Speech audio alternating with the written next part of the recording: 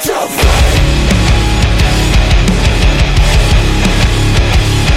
Defiant Ones finally getting a chance to sit down with AEW star ORTIZ, man. How you doing tonight? Amazing, man.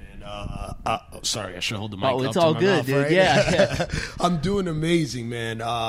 Washington Hall is sick. It's everything I thought it would be. The fans are insane here. I've been very fortunate to be in some big arenas. Yeah. And there's nothing like this, man. Why do you say that, man? Is it the vibe? It's the vibe. I love the punk rock scene. You know Totally. what I mean? Yeah. I grew up in New York City, so I was very fortunate to go to small clubs, intimate settings, and just the I guess the nostalgia factor of coming back and doing independence and being in this intimate crowd. This where I cut my teeth. Yeah, man. Is the metaphor.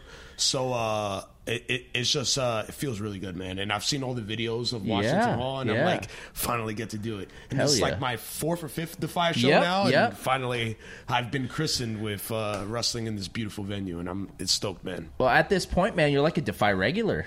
It's dope, kind man. of. You're kind of like an honorary Defy vet, dude. That's awesome. I don't know. Four shows in. We'll talk later when I'm like, when you got the 15, belt. 20 shows in. Yeah, maybe if I get a title. Yeah, exactly. Man. So you mentioned kind of like going to like some shows like, in New York City and stuff. Did you ever get to go to CBGB's? Yeah. Nice, dude. Once, who'd you see there? Man, I can't remember the band. It was so long ago. I went with friends. Yeah. We actually... Did you have to use the bathroom? I hear it was gnarly. No, I never used the bathroom. I did use a fake ID. Okay, nice, get in. dude. Yeah, I wasn't old enough. But it was super stoked. I can't remember the band. Sure. I have really bad memory at wrestling and other things. Yep. Okay, man. Well, let's start off like how we start off, like with a bunch of these. Like, what was your first memory of wrestling? Was it as a kid? I wanted to be a wrestler when I was a teenager. As a kid, I knew what wrestling was. Yeah. My first image of wrestling was Undertaker, actually. Okay. And Paul Bearer. Yes. They were coming out. I don't know if it was WrestleMania. I couldn't tell you what event it was. I was actually at I was being dragged along by my grandmother to one of her friend's house, and the little kid that was there was watching wrestling. He had a bunch of wrestling figures. Yeah. And then I remember seeing Undertaker and being enamored, being like, whoa, you know what I mean? Obviously, as a kid, when you see Undertaker, it's like, who the hell is that? Yeah. And then, time passed by or whatever. I was more into video games and Ninja Turtles and stuff. And then when I became a teenager, it's Attitude Era. It was like the perfect... That's the perfect time to be a teenager, man. Yeah, exactly. Attitude Era, along with... I have a really good friend. I'll name drop him. He always appreciates it. Nicholas Massey. He was a tape trader back in the day. And I got tapes from of Noah, early Dragon Gate. Well, Toryumon before it was Dragon Gate. All Japan, stuff like that. And once I saw that, I was blown away. Yeah. And then I found out about early Ring of Honor, when Ring of Honor first started, Jersey All Pro back in the day. And I was hooked, man. And then I found a group of guys. We started backyard wrestling and off to the races. So we got to dig into this, dude. So backyard what was your name? Angel Ortiz. Okay, Angel Ortiz, backyard wrestler. I kept it. I just cut it to Ortiz. What was your theme song? Theme song, I came out to AFI, Death for Seasons. Okay, man. And my original gimmick was I couldn't speak English. Okay. And I speak terrible Spanish. But so I would just say sí, ¿qué? Sí. You know what I mean? Just the little phrases that I knew. But I was a total poser because I could barely speak Spanish and barely speak English at that. But you just couldn't speak. Yeah, I just couldn't speak. Yeah. So did you ever, do any gnarly shit like backyard wrestling? Yeah. Because some of those, you look back and M-Dog and not as crazy and athletic. Yeah, not as crazy and athletic as dumb. But I did some gnarly stuff. But backyard wrestling, I guess you could say company, right? Sure. Yeah. What was the company called? 2KW. Okay. So there's some footage still lingering around and still around, but it was the early years of YouTube, and it really started to kick off. And then, before PWG was doing the music videos, we would just do highlight of just dudes doing insane stuff you see in the ring, Canadian Destroyers, whatever, on park mats, and guys would go wild, stuff that Gringo Loco does. Yeah, and this was in New York City. In New York City, in a playground, and it even got to the point where the local police department would come because we would completely take over a playground. Sure, and but we would. it was almost like Fight Club. There was a big circle. Yeah. People would be walking down the street, and then you see kids flipping off a jungle gym, and then come and watch. And then some Saturdays and Sundays, there insane amount of people, like 100 people in this little playground. Yeah. Not even that much space, but the cops would come and like pop. And like that's amazing. It'd be hype. And then sometimes we would get like new rookie cops on the beat, yeah. and then they would break it up and make us go home and stuff like that. But the cops, the regular cops that would always kind of they were your fans. They were our fans, yeah. and it was awesome, man. Dude, I'm getting vibes of like Rucker Park street ball, but wrestling. But wrestling, yeah, 100% like that. That's amazing. That is the best metaphor. Thank you for that. I'm gonna have to use that in future interviews. So when did you like realize like I can actually do this? Like I could go train, and where did you get the word that like there's a place to train around you? So I backyard wrestled for a really long time, and then I joined the military. I was in the Navy. Yeah. I kind of went off and did that, and then I got out of the Navy, came back home, and I started working at Borders Books. Okay. Before they went bankrupt. Yep. R.I.P. And then a friend of mine, one of my best friends, he's till this day, he found this wrestling school like online. Yeah. Again, this is like beginning years of the internet and stuff, and it was harder to find stuff. I'm talking like AOL days. Yeah, dude. But he found this wrestling school, and he actually convinced me. Like after I got out of the Navy and everything, I wasn't even really thinking about wrestling. And it was like, dude, I found this wrestling school. We gotta go. We gotta go. Yeah. And then I went, and that's it. I caught the bug again, and I stood with it, and that was 13 years ago. What was the school? FTW, not to be confused with Taz's FTW. Okay. Sure. It was Fight the World Wrestling, and it was in Ronkonkoma, Long Island. Ronkonkoma? Yeah, I got trained by a local wrestler called Earl Cooter. Okay. He's done some Evolve shows and stuff like that. Yeah, I know the name. Yeah. And then like Grim Reefer and Dan Barry actually, showed me some stuff very early on back in the day. But with my backyard wrestling prowess, I already kind of knew how to do stuff. Were you cocky going into it? A little you thought you knew? A little bit. Yeah. But I kept it to myself. Okay. Like I know how to keep my ego in check. Sure. But in the back of my head, I was like, I got this. Yeah. I know how to bump, man. Yeah, I know how to do a Canadian destroyer. And then I had to exactly. And then running the ropes was like hard at first for me. Sure. And I didn't get that, and it bothered me so much. And I remember going, I'm going to learn how to do this. I'm going to do this really good. Just because I was like, I picked up everything else very, very well. I'm all like, a lot of it is self-taught. Like certain movements I do the same that I've been doing since I was 14 years old. It's kind of like ingrained in me.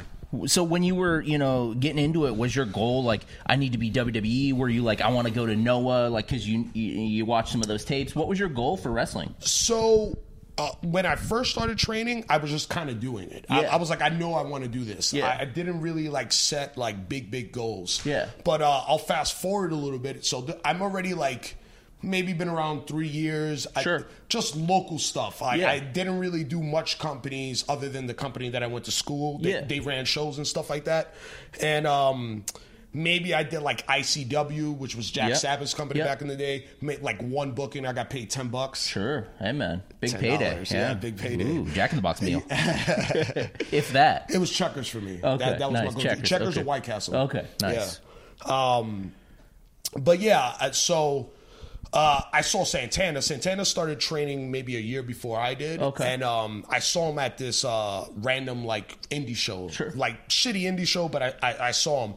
We started talking, and he was like, I was working at Borders, and he was like, man, I need a job. And I was like, well, they're hiring at my job. Yeah. And then long story short, I kind of give him the recommendation. Yeah. He gets the job.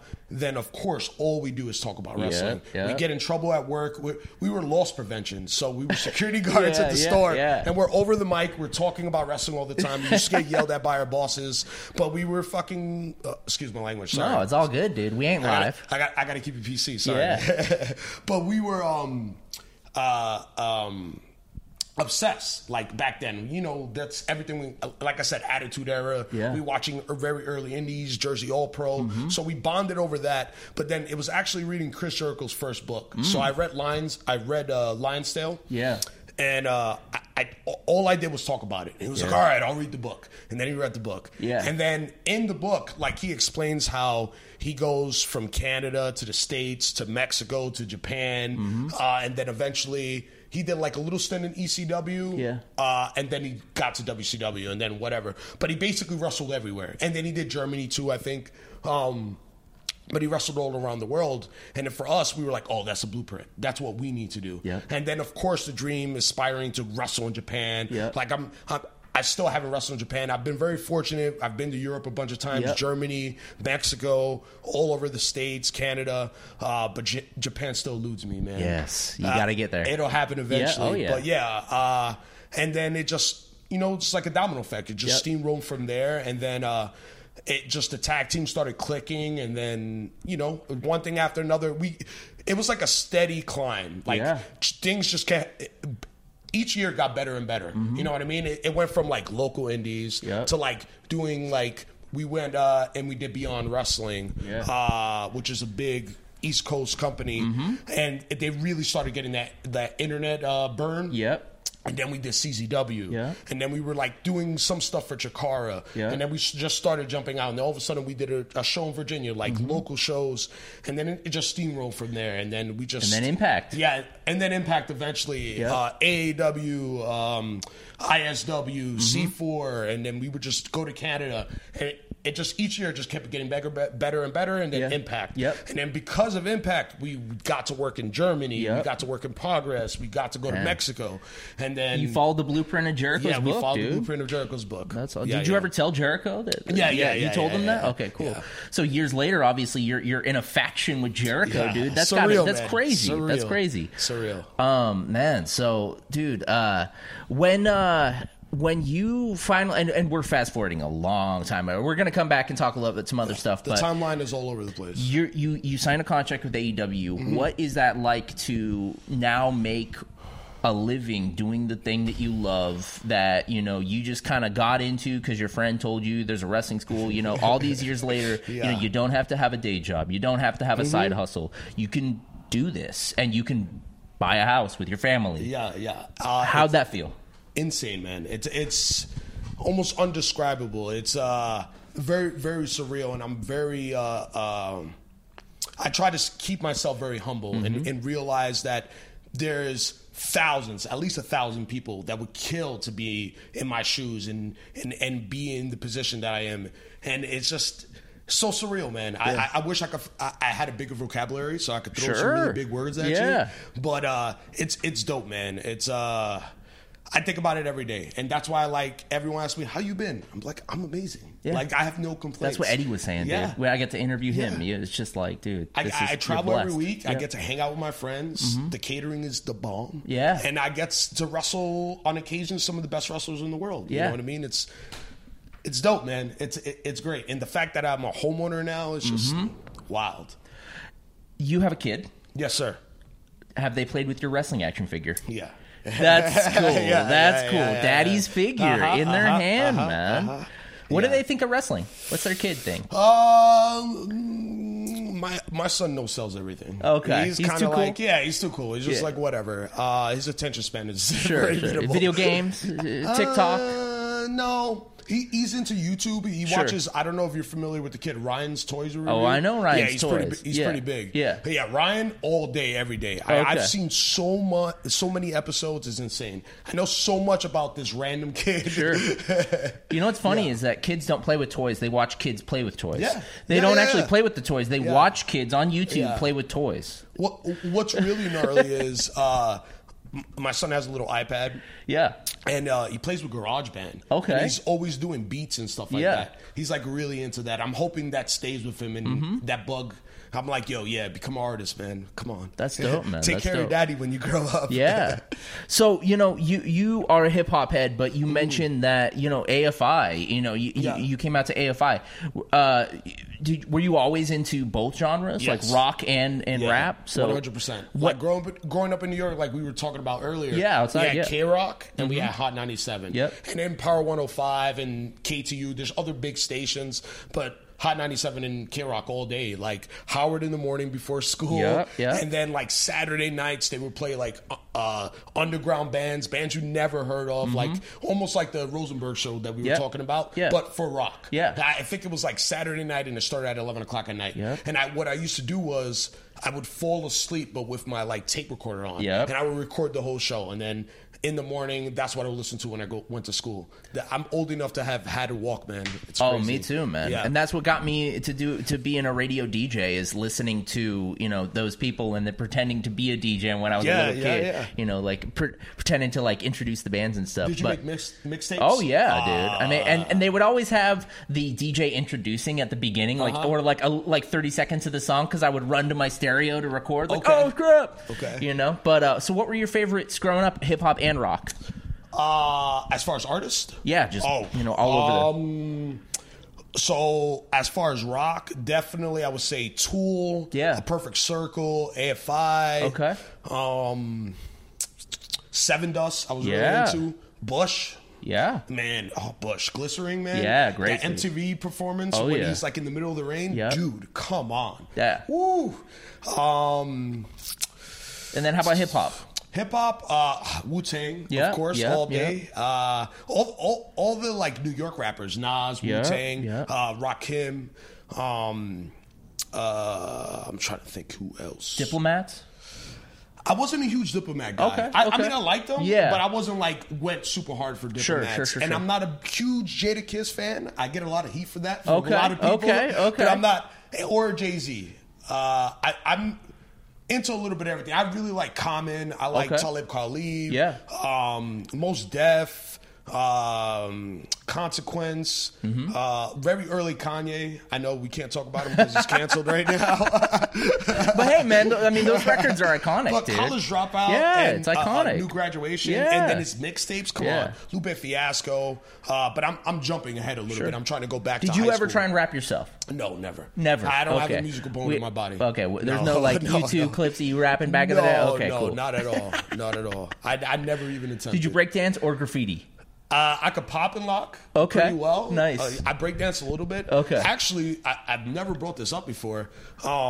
So I went to like this cultural center. Like, there was some cultural center where they did this huge like multicultural show in Madison Square Garden in the theater, right? So I actually did like a choreographed.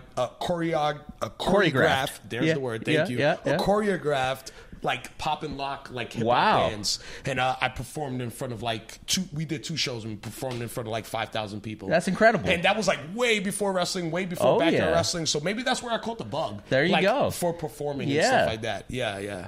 But we went to practice like 2 days out of the week, and we did it for a couple of weeks, and then I popped a lock, and I actually messed up the first show. Aww. I forgot to spin at one point. Botched, dude. Yeah, I botched. Botchamania, dude. Get that one on there. Okay, so, you know, of all these moments, and, you know, you're mentioning about how blessed you are and how just, you know, people ask, like, how are you doing? You're like, I'm great. What's been a pinch me moment over the last couple of years where you're just like, is this fucking real? I honestly, I would say our AEW debut. Yeah. Like when we came out, I don't know if you're familiar with it. We had like the President's Mask on when we came out. I remember. Man, that reaction, like I'm still riding that high. I'm chasing that dragon. I'm trying to get that every single time. That's the only problem of getting that, because then you want it all the time. Yeah. But it keeps you working hard, and it kind of keeps you focused. But that was definitely a pinch me moment. And it's funny, like right before we went out, so we kept it very on the DL. We didn't tell a lot of people. Eddie knew, Eddie Kingston, of course. Yeah. We had just did AAW that weekend, and then we wrestled like our 50th match with the Lucha Bros. Yeah. We had a great match, good send off, and then we were, I think they were in Chicago, so we were already in Chicago. So we did AAW, and then we kind of like drove, and we snuck, and they hit us in the hotel. Nice. They snuck us into the venue. We were got the superstar treatment. Yeah, we got the superstar treatment, and that's why I was like, whoa, what is going on? Yeah. And then I actually remember they put us with SCU. Yeah. So it's Scorpio, CD, Frankie, and those are the only people that knew we were there. That's cool. And then we're shooting the shit with them or whatever, and then when we're getting ready to go out, it was Lucha Bros and Young Bucks match. We put on the No, we didn't have the mask on yet. We walk out. So we starting to see our friends, and they were like, oh, what? Yeah. And then we're like walking through, and then like our boys are like freaking out and stuff like that. And we're saying hi to everybody, but we're like running into position. So we were set underneath the ramp. We put on the mask. And right before I go out, I was like, dude, we're not going to get no reaction. Watch us go out and just crickets. And crickets, right? Yeah. And unfortunately, there were some AEW debuts were like that. Sure. You know what I mean? So we felt people knew who we were, but we didn't knew it translate to that grand of a scale. You know what I mean? So when we came out and we got the reaction that we did, it was just, oh man, I'm like doing crazy faces if you go back and watch the footage. Yeah, I remember. Because I just didn't know how to act. I was just like, yeah, wow. I was like Tasmanian devil. Yeah. Man, it was awesome. That's awesome, man. Hell yeah. So here in Defy, we have what we call the Defiance, and that's the fans, the wrestlers. It's all this community we call the Defiance. So it's a bit of a cheesy way to ask it, but what does the Defiance mean to you?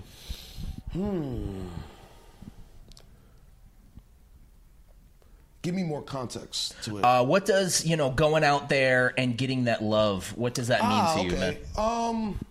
Man, everything. It's my drug. It's what I chase every day. Like, man, wrestling, like, legitimately, I know a lot of people say it, but wrestling saved my life. Like, it kept me from doing stupid stuff and, like, getting into gangs and doing stuff like that. Like, me and my friends, every Saturday, no matter what, we would go to the park to backyard wrestle. Like, I would miss parties and, like, social engagements just to go backyard wrestle, just to go hang out with my friends and just, like, geek out because we were just so passionate, like, just to do what we do. And we kept, trying to up the bar, up the ante, and we were just competing with ourselves.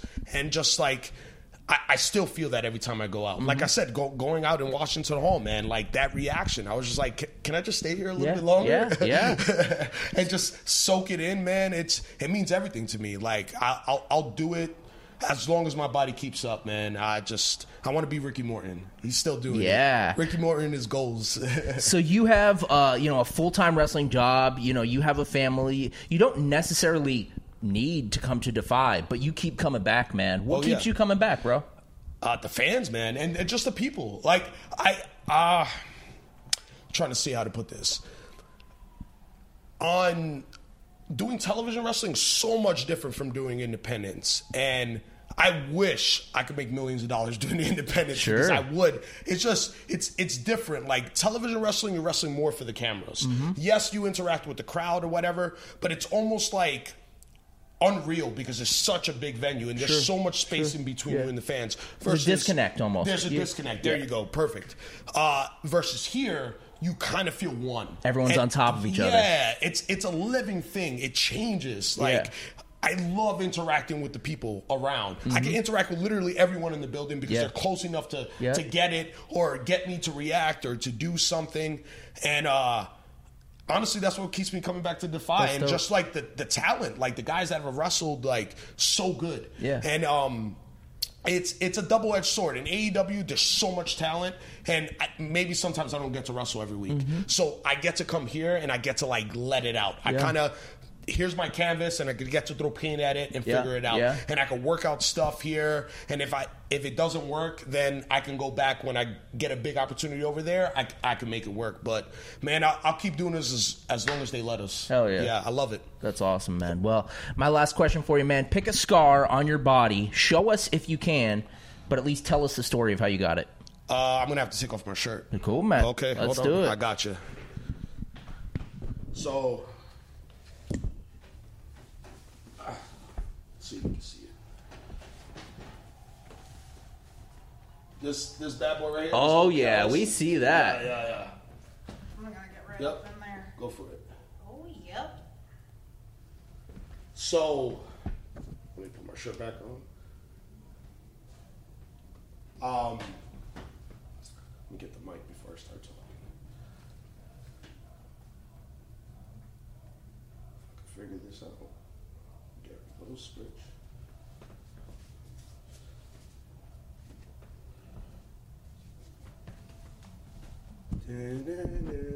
All right. So that I got from the parking lot match. Oh. With best friends. Yeah. So that was from a suplex. So yeah, I remember that match. I'll give you a little bit behind the music, right? A little VH1 here.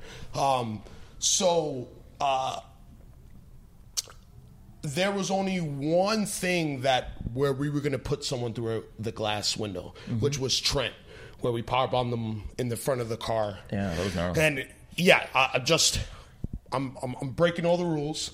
It was not gimmick. There was nothing. It was a real glass window, and he was just like, "Go for it," and we went for it. So at one point, I go to suplex Chuck on top of one of the cars, and Santana jumps from the other car and splashes him. It's like midway through the match. So when I suplexed him, the back window just completely shatters and rips open my back. And then I just start bleeding over the place. It healed up not so bad, and you can see the callus, but it was actually pretty deep. Damn, obviously, dude. that's why the bubble happened and stuff like that. And I was just bleeding profusely from my back the rest of the match. And then I remember at one point, Chuck was like beating me with a 2x4, like right on the cut. And I was just like, oh, stop! Yeah. I punched him in the face afterwards. Nice, you got it, dude. You got it, man. That's gnarly, dude. Yeah. Dude, Ortiz, thank you so much, man. Cheers, awesome, man. dude. Thank you. Defiant Ones.